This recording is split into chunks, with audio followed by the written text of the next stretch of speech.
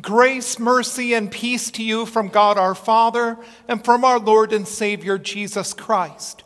The word of God for our meditation is recorded in Acts chapter 4, beginning at verse 18.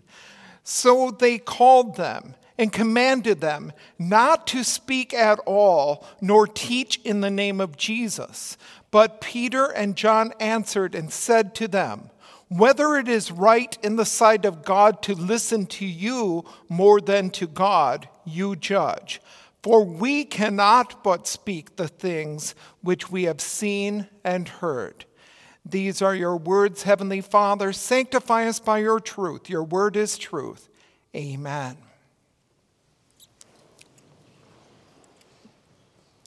Dear fellow redeemed, it's hard to imagine any less likely missionaries than the 12 disciples that surrounded our Lord Jesus during his ministry.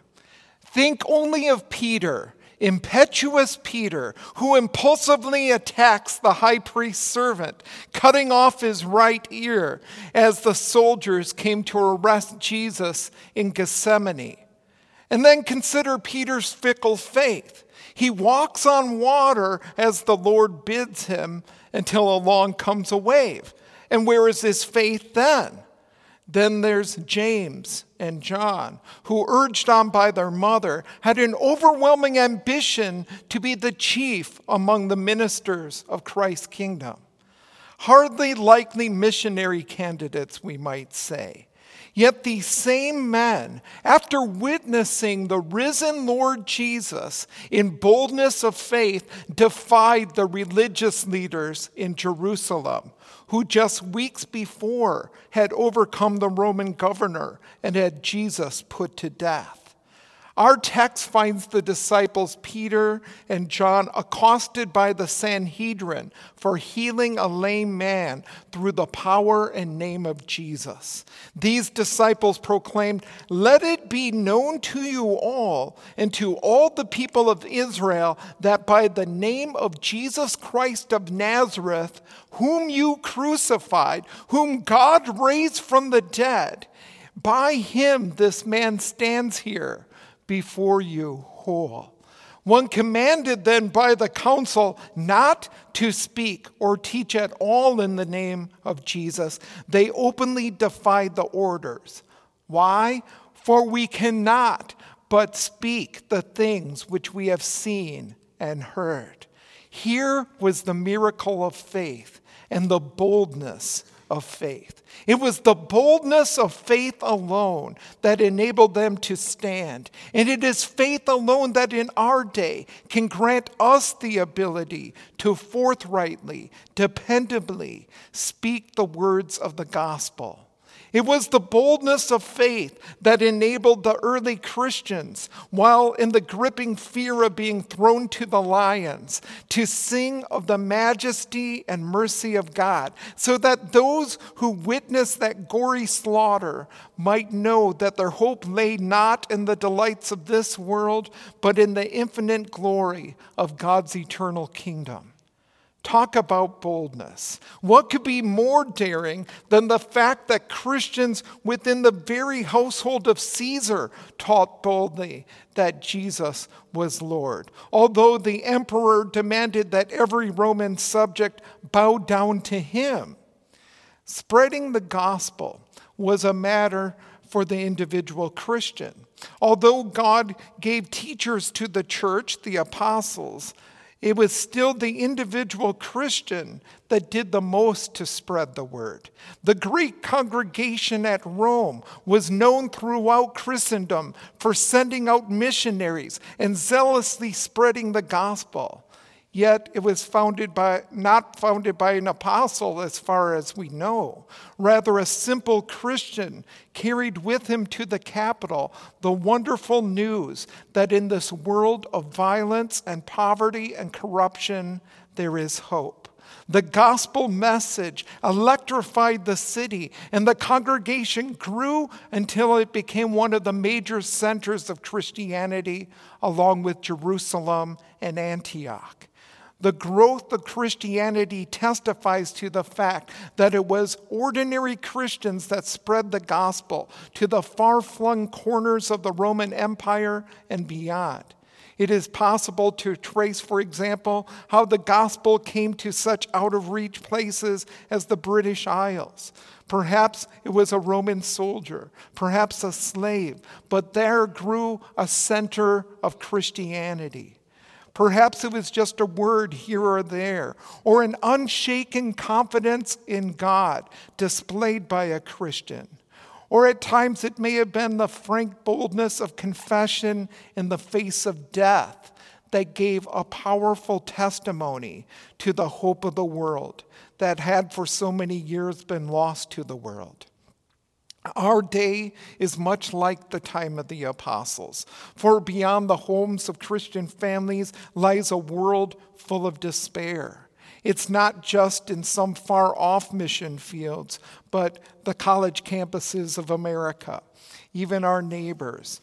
For these, there are no apostles sent, but we do have the apostolic word already written on the pages of the Bible. Those are needed who with the early Christians will pray, "Grant your servants that with all boldness they may speak your word." And remember that when we pray your servants, we mean ourselves. Although lack of hope is a pronounced feature of our society, there are many ways, too, in which we differ from the early days of Christianity. Our desire not to offend others and not to be sneered at and ridiculed by others will do more to silence a Christian than the threat of beheading or being thrown to the lions in ancient times.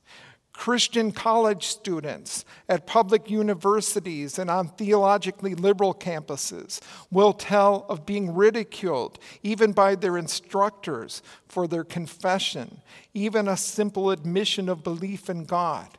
After taking the brunt of this mocking, maybe after class, some other students will come up to them to show their approval in secret. The main reason why we Christians must seek after boldness of faith is not because of fear for our lives or our reputations, but because for so many people, Christianity, salvation, and faith are simply dead issues. The false religion of evolution has become so infused in our society that it is taken for granted by many that hope ends with the grave. The challenge for us today is to make our faith such a part of our lives that the way we live and the way we act testify to the life of our faith and create opportunities for us to speak the gospel. When others ask the reason for the hope that is in you, we let them know why we do what we do, because we trust in God who has given us his word. The only true mission field is wherever the gospel is being heard. It's in homes where parents teach their children. It is in regular Sunday Bible class. It is an earnest invitation to come to church with you, with a reason for going. It is two co-workers talking about Jesus or at work, or friends discussing spiritual matters at the back fence.